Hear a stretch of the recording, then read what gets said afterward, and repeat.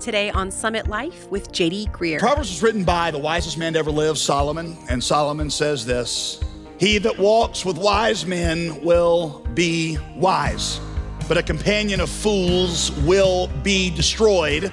According to that verse, one factor determines how your life is going to turn out: the quality of the people that you choose to walk with in life.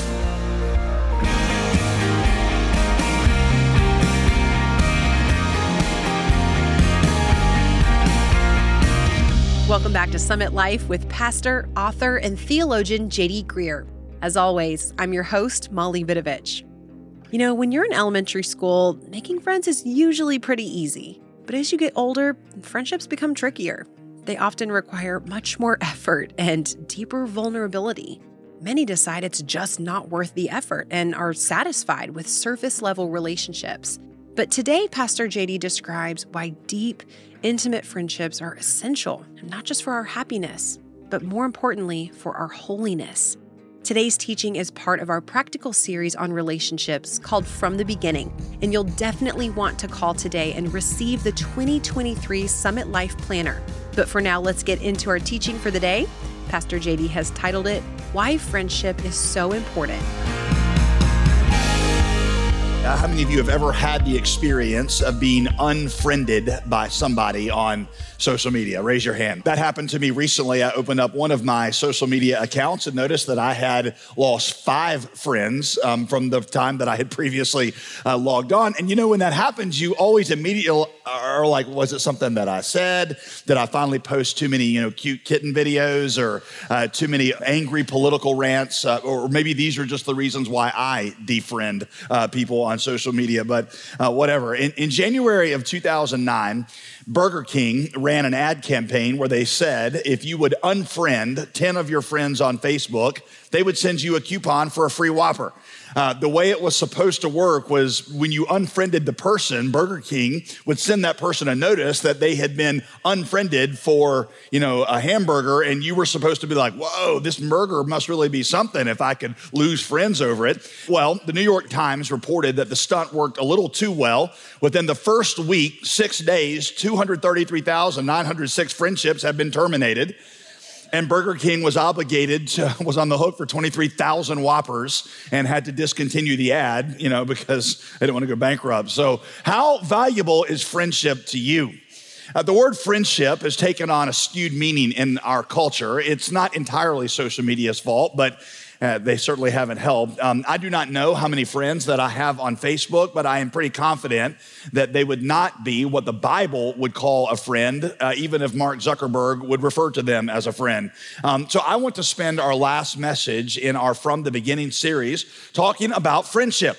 Most people in our culture, I would submit to you, do not pursue genuine friendships. For many of them, it's because they don't value friendships, or maybe they don't know how to form those kind of friendships. A recent survey I saw asked the question, over the last 6 months, how many people have you discussed deeply an important matter? Over half of the respondents could not come up with a single person outside of their family that they had discussed a deep matter with in the last 6 months. Many people just don't think that's important. I feel like I can prove that to you with one question. Can you name for me your dad's good friends? If you can, you are in the rare minority of people, because most men quit pursuing any kind of friendships after they get married. John chapter 15, if you have a Bible, when you study God's word, you will see that there are very few things in life that are as important as friendship. For 2 primary reasons I'm going to explain today. First of all, because we are made for friendship. I'm going to explain today why it is virtually impossible for you to be really happy and fulfilled without friendships, and that is by God's design. Number 2 is because friendship makes us. We are made for it, and it makes us. There is no more formative factor in your life than your friendships. I am going to suggest, quite compellingly, I think, that if you get your friends right, that one single factor, maybe more than any other, is going to set you up for success. And on the flip side, if you get your friendships wrong, you are almost guaranteeing significant struggles for yourself and maybe even failure in your future. Here is a phrase that I'm going to use a lot, and I think I will have convinced you of by the time we get done. Here's the phrase: you show me your friends, and I will show you your future. You show me your friends, and I will show you your future. In fact, so that I can make this really, really tangible to you, I want you to write down your 5 closest friends. Here's what we're gonna do. Just hold on to that, put it in your Bible for a second, if you got your Bible. I'm gonna show you the 2 reasons that friendship really matters in life. Then I'm gonna tell you how you can pursue the right kind of friendships and become the right kind of friend. Number 1, friendship matters because we are made for it. John chapter 15, verse 9. I wanna start in this message where I have in every other message in this series with what Jesus says about God's design for these kinds of relationships from the beginning. John 15, verse 9, as the Father has loved me, Jesus says, so I have loved you. Abide in my love. Verse 12, this is my commandment, that you love one another as I have loved you. Greater love has no one than this, that someone lay down his life for his friends. You are my friends if you do what I command you. No longer do I call you servants, for the servant does not know what his master is doing. I've called you friends, for all that I heard from my Father I made known to you. You did not choose me to be friends. I chose you and I appointed you. These things, verse 17, I command you so that you will love one another. Well, in case you can't tell, this passage is all about friendship. The word friend, Jesus uses it 3 times. It's clearly his subject. So when Jesus uses the word love in this passage, he is talking about friendship love. That's the kind of love that he's referring to. Why is friendship important? Well, the short answer is in verse 9. From all eternity, the Father and the Son have existed as friends. And being made in the image of God, that means you and I are made for friendship. The doctrine of the Trinity, I know, is difficult to understand, but the doctrine of the Trinity is the foundation for understanding how you and I are wired. From all eternity, the doctrine of the Trinity teaches, from all eternity, the one God, only one God, has existed as Father, Son, and Holy Spirit bound together in friendship love. That means that friendship was never created. Friendship is part of the eternal nature of God. There has never been a time in all of eternity when there was not friendship.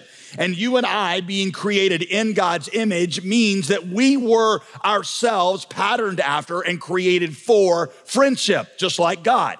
That's why, by the way, when God created Adam, the first thing he says after he creates Adam is, it's not good. It's not good that man should be alone. It's kind of an odd statement when you think about God to make that about something he just made, right? I mean, he doesn't make junk.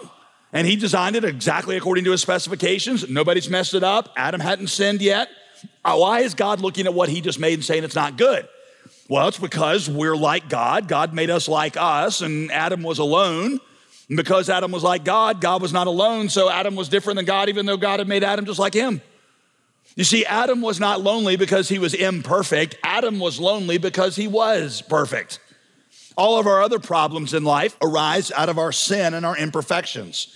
Loneliness is the one problem in our lives that we have because we are made in the image of God.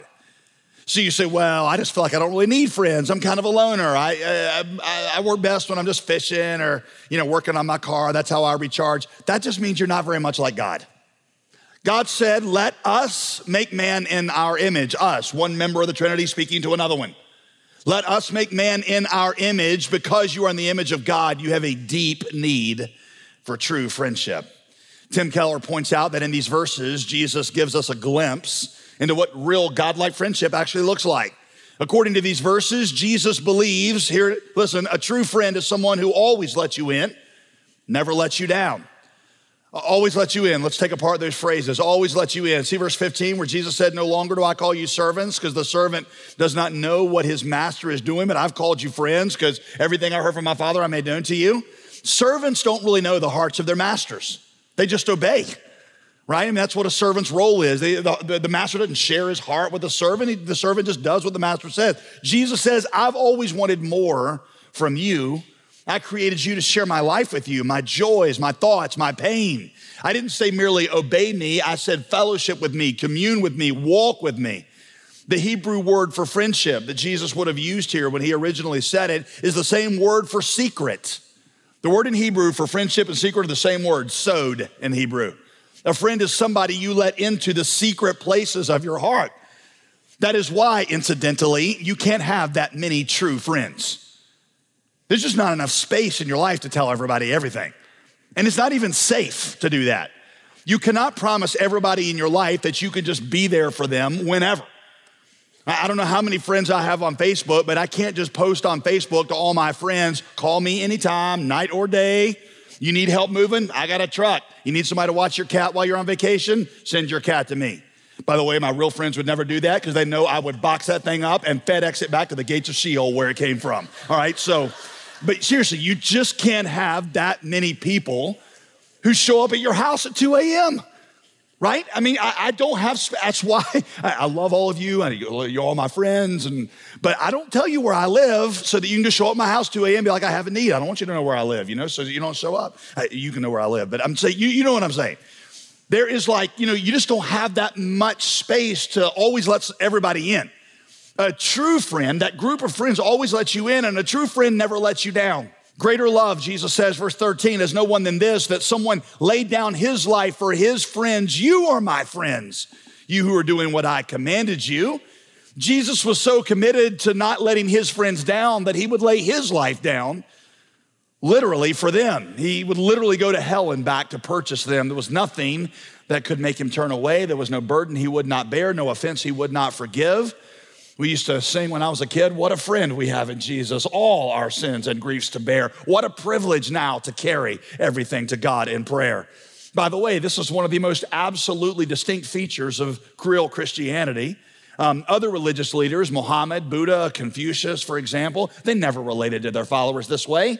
When they died, they left behind a body of teaching their followers were to obey. Jesus did not leave a body of teaching behind. Jesus left himself behind. In the Holy Spirit, he said, not just obey my teaching, he said, commune with me, walk with me, fellowship with me, follow me. So friendship matters because we are made for it. We're made in the image of God. We are made to be friends with God himself, and then from that to become friends with one another. And I will tell you that without any question at all, the quality of your life, whether you are an extrovert or introvert, goes up dramatically when you have the right kind of friends. We'll get right back to today's teaching with Pastor JD in just a moment. But first, let me tell you about a daily email devotional that's available to our Summit Life family. I know we all get spammed with lots of stuff that we simply don't care about and frankly don't even remember signing up for. But this is an email that you'll not only come to appreciate, but actually experience growth from as a result. The devotionals even follow along with whatever our current teaching on the program is, so you can stay plugged into these messages regardless of your schedule. To sign up for this free resource, visit us at jdgreer.com/resources. You can also learn more about our brand new monthly resource available with your gift to the ministry today. Thanks for being with us. Now let's get back to the final moments of today's message. Here's Pastor JD. Last year, researchers took students and they gave them a weighted backpack, really heavy, and they put them at the bottom of a pretty steep hill. And then they asked them to estimate the steepness of that hill. They put some of them by themselves and they put others of them in groups of 2 or 3. And they said invariably, the students that were in groups of 2 or 3 rated the hill less steep than those who were by themselves. And the point is that no matter what you encounter in life, it looks less difficult when you are around the right kind of friends. By the way, many marriage researchers say the single greatest factor that determines the quality of your marriage is the quality of the friendship you have with your spouse in your marriage. One study showed, and I quote, whether wives feel satisfied with the sex, romance, and passion in their marriage is 70% dependent on the quality of the couple's friendship. For men, though, men, we're wired differently, aren't we? For men, whether we are satisfied with our marriage is 70% dependent on the quality of the friendship within the marriage. The researcher says it turns out that men and women are from the same planet after all. Many of us don't think of marriage in terms of friendship. We think mainly as marriage as primarily attraction and romance, spiced with a little friendship maybe. But good marriages are primarily friendship, spiced with a little romance. So friendship matters because we are made for it, because we're made in the image of God. Number 2, friendship matters because it makes us. Say bye-bye to John and go all the way to the book of Proverbs. Proverbs 13:20. Proverbs was written by the wisest man to ever live, Solomon, and Solomon says this: he that walks with wise men will be wise, but a companion of fools will be destroyed. Not that other people will destroy him, he'll destroy himself. According to that verse, listen, what one factor determines how your life is going to turn out. The quality of the people that you choose to walk with in life. You show me your friends, Proverbs 13:20 says, and I will show you your future. Or as Craig Groeschel says it, your friends are your future you. Your friends are the future you. Craig Groeschel says you are usually the average of your 5 closest friends. You show me your friends and I'm going to show you your future. Look at you're the average of your 5 closest friends, right? So cut out like the extremes. I'm sure you got one in there that's awesome and one that's a dud. So take out the extremes. Just look at the mean, the average. If you were stoned last night, if you were drunk last night, chances are 3 or 4 of your close friends were too. If you're following hard after God, there's a real good chance that 3 or 4 of your closest friends are as well. Your friends show you the future you. How about this one? Researchers have figured out that the friend relationship is the most significant relationship when it comes to determining how much weight you're going to gain in the future. If your spouse gains weight, you have a 37% chance of also gaining weight, 37%. If your sibling gains weight, you have a 40% chance of gaining weight in the future, right? Because, some things are genetic. But if your friend gains weight, you have a 57% chance of gaining weight in the future. What your friends are eating is actually more of an indicator of your health habits than your closest family members. So that means if your bestie all of a sudden decides that every day is Golden Corral Day and every night is ice cream night, you probably ought to have a talk. Craig Groeschel says we all have something that we would like to become, something different. Many of us want to be better parents or want to be a better worker, a better student. You want to be a more solid Christian. Groeschel says, what if the decision to become that was actually a decision of the people that you chose to most closely align yourself with? Because according to Proverbs 13:20, that's exactly what it is. What if, I often tell you guys, it's not the dreams you dream, it's the decisions you make.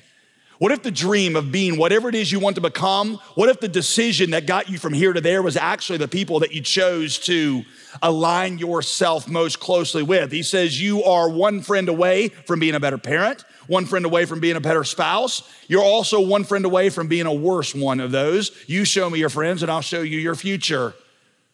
I know that raises questions for you because you're like, well, aren't we supposed to be friends with everybody and have people in our lives? Yeah, yes, you are. But here's the way I've heard it explained, and I think it's really, really helpful. Our friends you could kind of classify them in 3 concentric circles. You know what concentric circles are?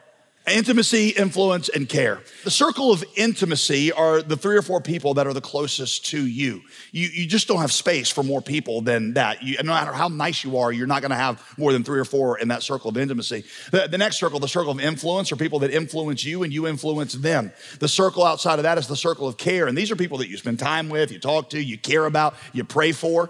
What really Proverbs 13:20 is saying is that the circle of intimacy ought to be people who have the same convictions and values that love God like you do, because you're going to become just like them. It's just, I know that you're like, well, no, it's just the way God designed you. I'll prove it to you from the animal kingdom. I know we're not animals like the animals are animals, but there's obviously similarities. A bunch of scientists were studying fish. This is awesome. And how fish travel in schools? You've seen the fish that are all together and then they all go this way and they all go that way. It's just like how they communicate.